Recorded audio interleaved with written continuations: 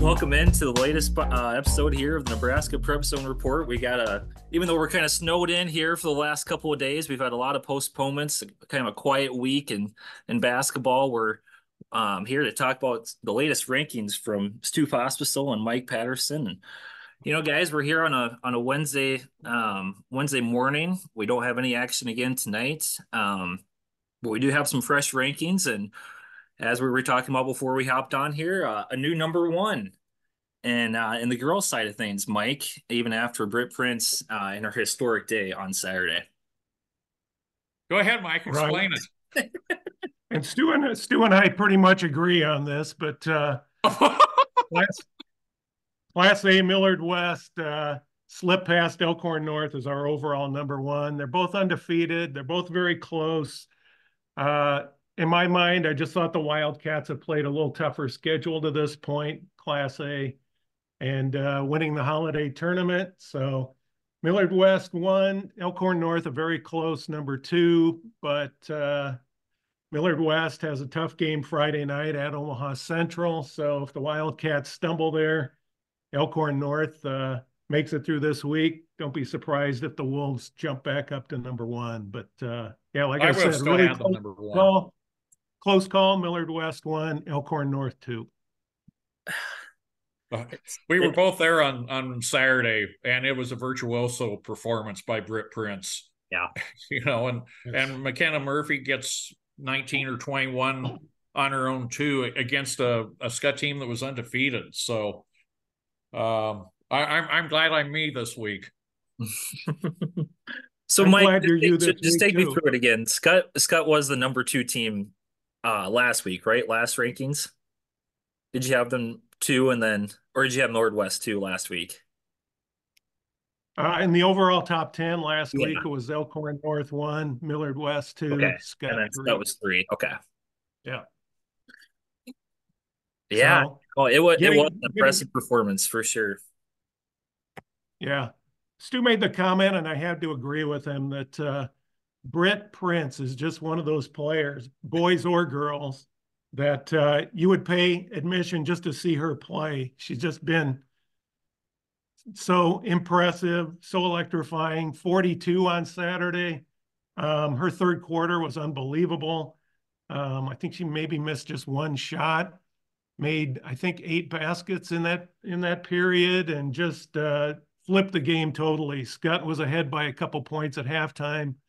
And yeah, that third quarter just turned the game. And I'm not sure what more we can say about Britt. She's just a great player, generational really on the girls basketball front here in Nebraska. And, hopefully she goes on to a great career with the Huskers.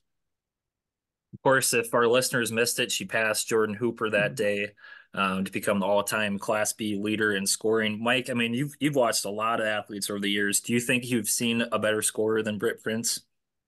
Well, I remember seeing Jordan Hooper when she played down at State, Dylan, some years ago, but playing for Class B Alliance. And we hadn't really seen her play to that point when she was a freshman. And she was pretty tall, 6'2" or 6'3". And I just remember she had the ball and she was dribbling full speed down the court. And she went behind her back and went in and laid it in. And it was just like everybody kind of looked at each other like, whoa, did she just do that? So she was a great player, and Britt is awesome too. She became the 16th player to go past the 2,000 point mark.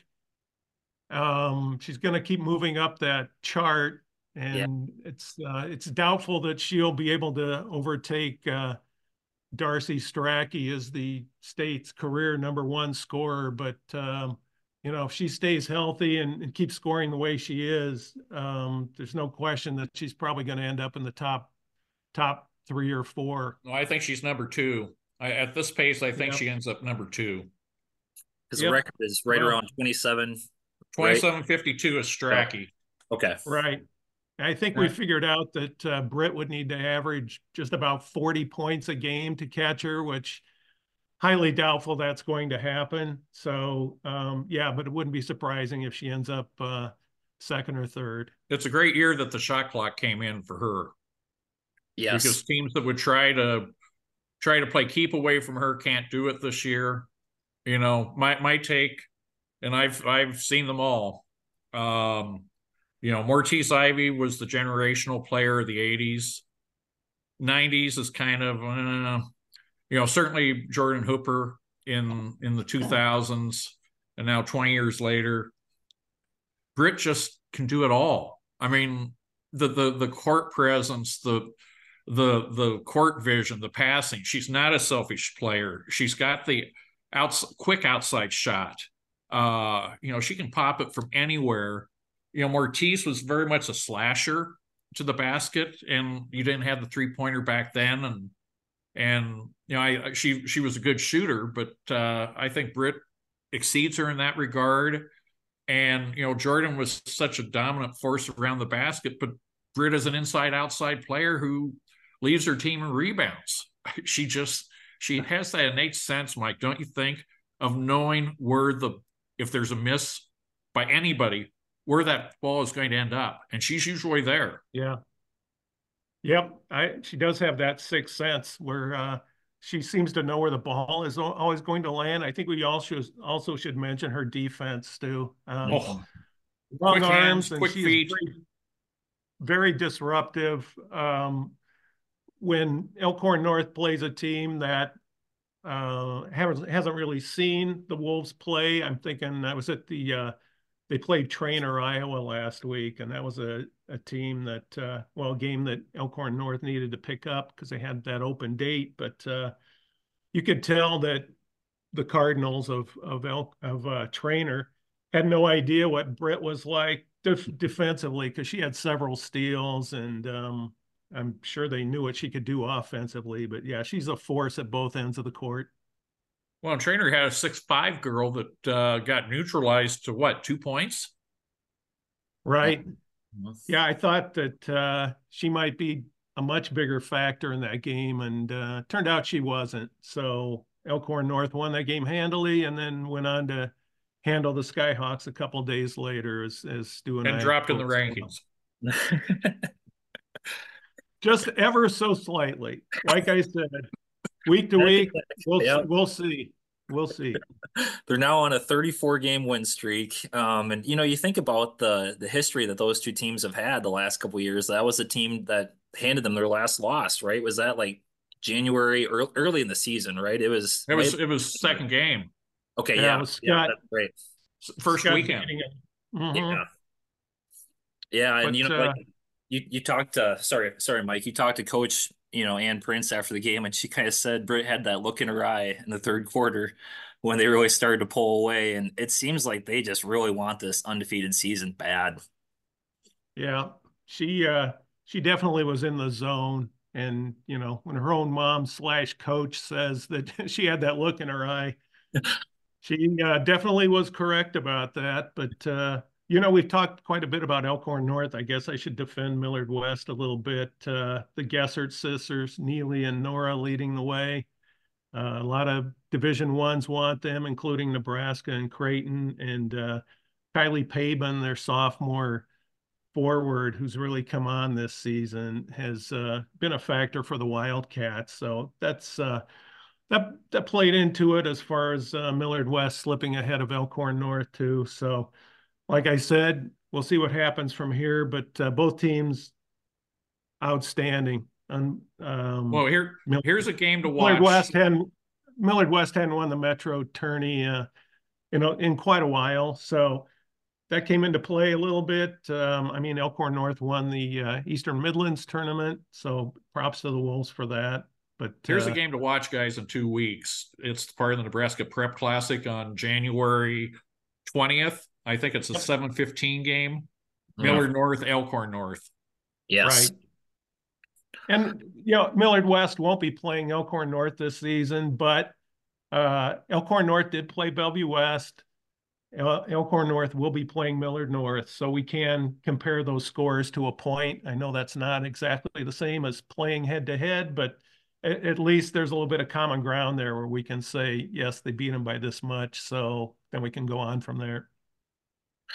Yeah, that Millard North team is right now number 3 in your rankings, and they got destroyed by West the other night. I think that was the night that one of the Gessert twins dropped 30, and then that Paben, she had a double double against Central, right, in the Metro. Yeah, You know, she had 19 and 14 against yeah, Central. So she's I'm come eager on to to see play those really two well. or three. What's that? I've not seen Millard West yet. I'm eager to see those three girls. Yep.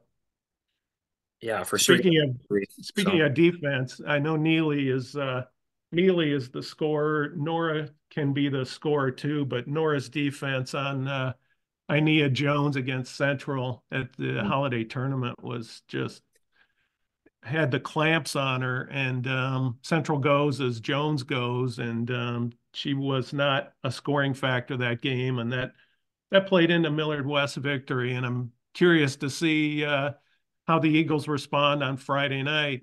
They're a different team at home. You know, you get that crowd into it there, and like I said, we'll see what happens Friday night. Well, then Saturday night, you've got Kennedy Williams and Lincoln Southwest coming into play Central, so I'll be there for that one. You know, talk about a guard matchup: Kennedy Williams versus Anaya Jones, two yeah. Power Five or two Division I recruits. Right. Yeah. Kennedy had 7 threes in a game in the HAC tournament. And then the next game, she hit a long 3-pointer to win it. So another Nebraska recruit that people are expecting big things from in the future, and really fun to watch. And she's healthy this year, which is great. She missed a big part of last season last year. So, yeah, I think you could be seeing a good one Saturday night, Stu. Well, I think on the boys' side too, we'll get to that in a minute. Dylan, you want to tackle anything else on the girls' side? No, just talking about the Silverhawks there. I think they made the big rise of the week to number 4. Um, but like you said in your column, PAT, we might be hearing a lot from the other Lincoln schools before the season's all said and done. Well, Right. and Southwest got beat by Yeah. Southeast on Saturday night. Right, the next game. Mm-hmm. Yeah. And So Southeast is a team that's kind of flown under the radar in Lincoln. You're thinking more of Southwest and Northeast and Pius and North Star, but yeah, Southeast got that win. So it's been quite a while since the Knights have been to state. I know that's one of our favorite bands in the entire state. So if Southeast can somehow get it done and get to state, I think that'll be a treat, not just for us, but for every fan there at the state tournament. How about your other number ones, Mike? Let's just talk about them quickly. Millard West won in Class A, Elkhorn North won in B. Sydney moves up to number 1 in Class Red Raiders. C1. yep. They defeated Lincoln Christian. So yeah, the Lady Raiders number 1 in C1.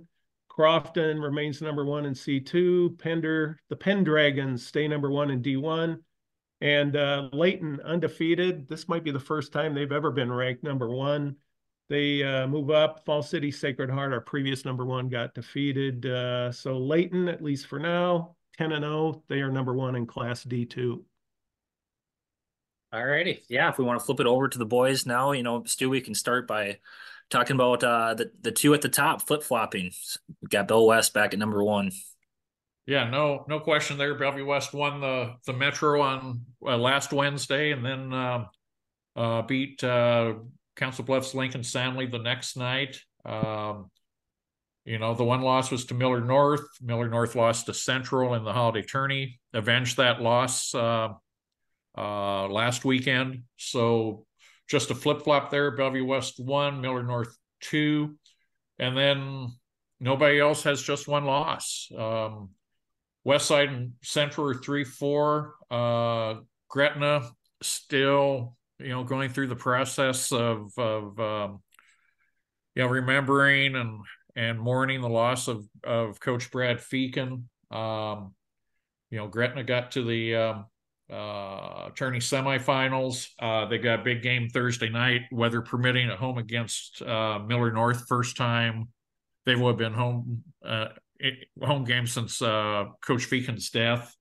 I'm sure that this will be an emotional night there. We'll talk a little bit more in a few minutes about the celebration of life for Brad on Monday. But Gretna is just having to go through the stages, and it's there's no game plan, no playbook that you can have a team to go through something like this. And then the second five, Papio South, 2 possessions away for being undefeated. They lost to Gretna in the Metro quarters on Lana Perkowski's last second emotional charge shot. And then they gave up a 19-point lead to Omaha North at North on Saturday and lost just before the buzzers. But Papio South is still formidable. Then you got Creighton Prep 7, Bryan 8, Omaha North 9, and because North had lost to Central early in the holiday tourney. And then Lincoln Southeast, the only non-Metro team in the Class A or top 10 rankings, is number 10. The Knights were the Heartland Conference champion. And, it'll be interesting to see if there's going to be a Lincoln team being able to make its way into the state tourney field. Right now, you might get one. Yeah. And the thing that I noticed, I guess, is, you take away those top 2 teams and look at 3 through 9 in the rankings, those teams feel very close. And it feels like those could flip flop over the next couple of weeks when they start playing each other more, obviously. And you get kind of a evening out of the totem pole, I guess. But, you kept Westside at 3. I think you had been impressed with their win over Creighton Prep on their home floor at the Metro tournament there, Stu. What do you like? That one was interesting because Westside was the home team. So yeah, traditionally at Prep, the visiting team shoots into the Prep student section. Okay, the backdrop. They didn't have to do that in this game because they were the higher seed. They were the higher seed, so they were considered the home team. But Westside has had a perplexing loss or 2, and then they've had some good ones. So, again, like you say, 3 through 9, and not that those teams couldn't knock off a Bellevue West or Millard North, because Central obviously did with Millard North, but the payback came. It's going to be jockeying. It's going to be the ones, obviously, that win the close games that are going to get the top 7 seeds for the district playoffs and home court throughout the districts. Yeah, that's the important thing right there. And yeah, you look at Westside, they have some of that football talent carrying over to the basketball team. It seems like Caleb Benning is playing quite a bit for them, kind of an important role player. But then you also have that Stubblefield. He's a good scorer too. And so yeah, that'll be kind of a team to watch. See if they can stay up there. Friday night it's Westside of Papio South. So yeah, along with Millard West at Central, and those are 2 good games. Yep, that's the interesting one I wanted to talk about as well. But yeah, if we want to get into what was just an emotional weekend there this past weekend, remembering the life of Coach Feakin, and this Dragons team, they've already proven that they can go out. They're resilient enough to win a game the day after, such so the day of, such trauma for their team. But if you want to talk about your thoughts from that day, Stu. Well, we've got we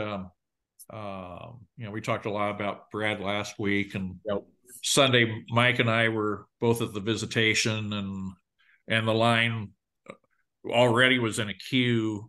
What do you think, Mike? Maybe 200 in the line at the peak? Yeah. I mean, the first clue came when you pulled into the parking lot, and there were several people out there telling you where to park. And I got there right at the start of the visitation, which was at 3 o'clock. And I'd say at least 150, 200 people. That line just snaked really forever inside the church there, which goes back to how much of an impact Brad had on so many people in his life. Yeah, the community, the 7th graders that came through his classroom, and Sunday, I'm guessing probably 1,000 came through. I stayed probably an hour into it, and the line was still quite long. You had you had people like Bill Carlin, who coached with Brad's dad, Dale, who tragically was killed in an auto wreck about the same age as Brad. He came in. You had most of the Metro coaching fraternity, the Lukies and Simons and just Joel Heiser and referees, and it was a great turnout that day. Then Monday's funeral. Well, I shouldn't say funeral. It's a celebration of life. Melancholy moments there. A lot of storytelling. Rylan, Brad's daughter, 13 years old, gave a speech that most adults could not have given, even with great circumstances. Just eulogized her father so well. And then you had Landa Prikorsky and Alex Wilcoxon each give recollections of their coach, and then Ryan Reese, who palled around with Brad and Bill Hurd in college at Doane, and Ryan was a longtime coach in the Gretna program as a volunteer. And then Bill Hurd was the anchor man of that lineup. 20 minutes of ups and downs, and they all encapsulated what Brad Feakin was as a coach, a father, a husband, a friend. And I hope my story in Tuesday's World Herald did it justice. Just such an outpouring. And again, you had Joe Sadrovic, who coached Brad at Hastings High, came in. He wasn't going, just the loyalty and the friendships that get made in athletics, really come out. Mike Trader and his wife were there again. Mike was out at Hastings College at the time, and Brad touched a lot of people, and he would be embarrassed by the whole thing, but then again, he was probably laughing at some of the stories being told, or maybe grimacing. Yeah. So, Stu, I watched the live stream of the celebration of life, and the job that Brad's daughter did was just unbelievable up there, and some of the stories that she told were just really touching. And I'm sure Brad would have been so proud of her to be able to do that. Big day, big day. He'd say that almost every single day. You walk into his seventh grade reading class, it didn't matter what was going on. He knew how to energize young people. Yes, no doubt. So, that's something that we'll continue to look at as the season goes along, is just what's the sense that you get from that community, Stu? They're obviously going to back this. Yeah, right. And they're obviously going to back this basketball team. What an inspiration it would be if they were able to go, not only make the state tournament here, but make a little run. That would just be so, I don't know, it gives me chills just thinking about it. So, athletics creates strange situations, and you never know. I'm sure Bill Hurd and the staff, it's just like in life. When does reality hit? And then you got to clear that stage that, okay, life goes on. You can hit a wall, and again, these kids have been so resilient, and if they can keep the momentum going in that, the last thing Brad would want is for them to play for him. He would want them to play for themselves and their teammates. And I think that's what the community, I think, has been real good about that. And they've, the balance has been good. Yeah. Putting their arms around them for sure. Right. And let them know they're there. And yeah, they're not expecting anything from them. It's like you said, they're going through the stages right now, and and there is no playbook. So I think you hit that on Not the for head. grieving. No, no. So with that, guys, I think we're going to run out of time again on our Zoom today, but um, Oh, hey, I think we got 6 minutes left. yeah, 6 minutes. I see We that. cannot, we'll have something in tomorrow's paper, but a big salute to Danny Woodhead, College Yes. Football Hall of Fame. I believe he's the second one out of Chadron State. Mike, don't you think Don Beebe's in? Um, I am not sure about that. Let The me look that up real quick. the Yeah. great I mean, he'd be former the only other Chadron one from State, Chadron. yeah, the But great anyway, former Danny made it Chadron in along State. with Frank Solich, and we're going to apologize right now that we haven't had anything in the paper about Danny sooner. We'll rectify that today and tomorrow. But what a great honor! Yeah, Don. No, he's going to be the first. Yeah, he is going to Yeah. be the first. It is. So They did rename the field after him there, so maybe someday, because that is Don Beebe Stadium out there. I did right. not know that. Well, I did not know that either, but probably should be Woodhead Field then, Yeah, and the Con Marshall press box. there you go. Their longtime sports information director is kind of Okay. he was is to Chadron State what Don Bryant was to Nebraska all those years. But yeah, Danny, what a great career. Oh wow, yeah. It is a little ironic, isn't it, guys, that he goes in the same class with Frank Solich, who I was going to say they're going in together. that they didn't that Solich didn't think he was big enough to play major college football. Which Yeah. was funny coming from Solich. Exactly. Yeah, Stolix doesn't have a very big stature himself, but yeah. Oh well. But you No. from Nebraska in this class, I mean, that's going to be a special ceremony. I think it's in the summer, maybe, Yeah. later this year. And also, we got a big thing going Friday night. It's the launch of the John Stella Bill Olson Foundation. There's going to be a event at the German American Society on South 120th from 4:30 to whenever. A lot of silent auction items. Maybe a few will be raffled off, but we're talking Hall of Fame jerseys with certificates of authenticity for signatures, autographs, Mickey Mantle ball, Leroy Neiman, Prince. Somebody has donated 4 Yankees tickets, home or away, any game. Chiefs tickets with hotel, Husker tickets with hotel, lots of golf packages, and it's all to benefit the scholarship program that has been created for John Stella, who we just lost last month. Really the dynamic person behind keeping baseball alive in South Omaha. And then Bill Olson, who we'll be looking forward to Friday night and seeing a bunch of his old players at this event. Omaha Northwest was a absolute baseball power for 20 years under his tutelage, and we're hoping that son Greg can resolve a scheduling conflict and be there.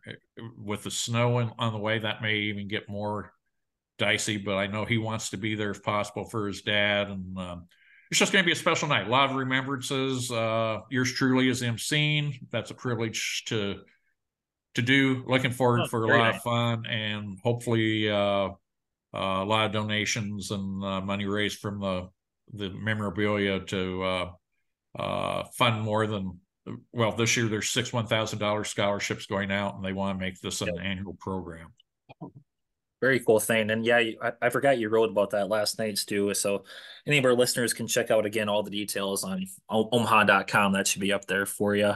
And then Mike, real quick before we take off, you got a story coming today about Bridgeport. Is that right? Our old friends over there. Right. Yeah. Yep. I made it out to Bridgeport last season. That's a long drive from Omaha, but Yes. Good. Yes, Been there, Olivia done Loomis that. Goldtoll. What's that? Been there, done that several times. Okay. Olivia Loomis Goldtoll, still one of the top scorers in Nebraska. Her sister Ruthie has graduated, so she's carrying on for Bridgeport. She's having a great season, averaging 25. So yeah, that's what the story will be about, Dylan. And yeah, I think Bridgeport has hopes to get back to state again. They were the runner-up a couple years ago, finished third last year, and they'd love to finish off with a Class C1 title in Olivia's senior season. She's a Northern Colorado pledge. Okay, yep, that's right. Yeah, I remember the story from last year. It was really good. So we look forward to that for sure. And thanks, guys, again for joining me today. We're going to wrap things up. To our listeners out there, stay warm, stay safe on the roads, and we'll be back next week to talk about some more rankings. Thanks for listening.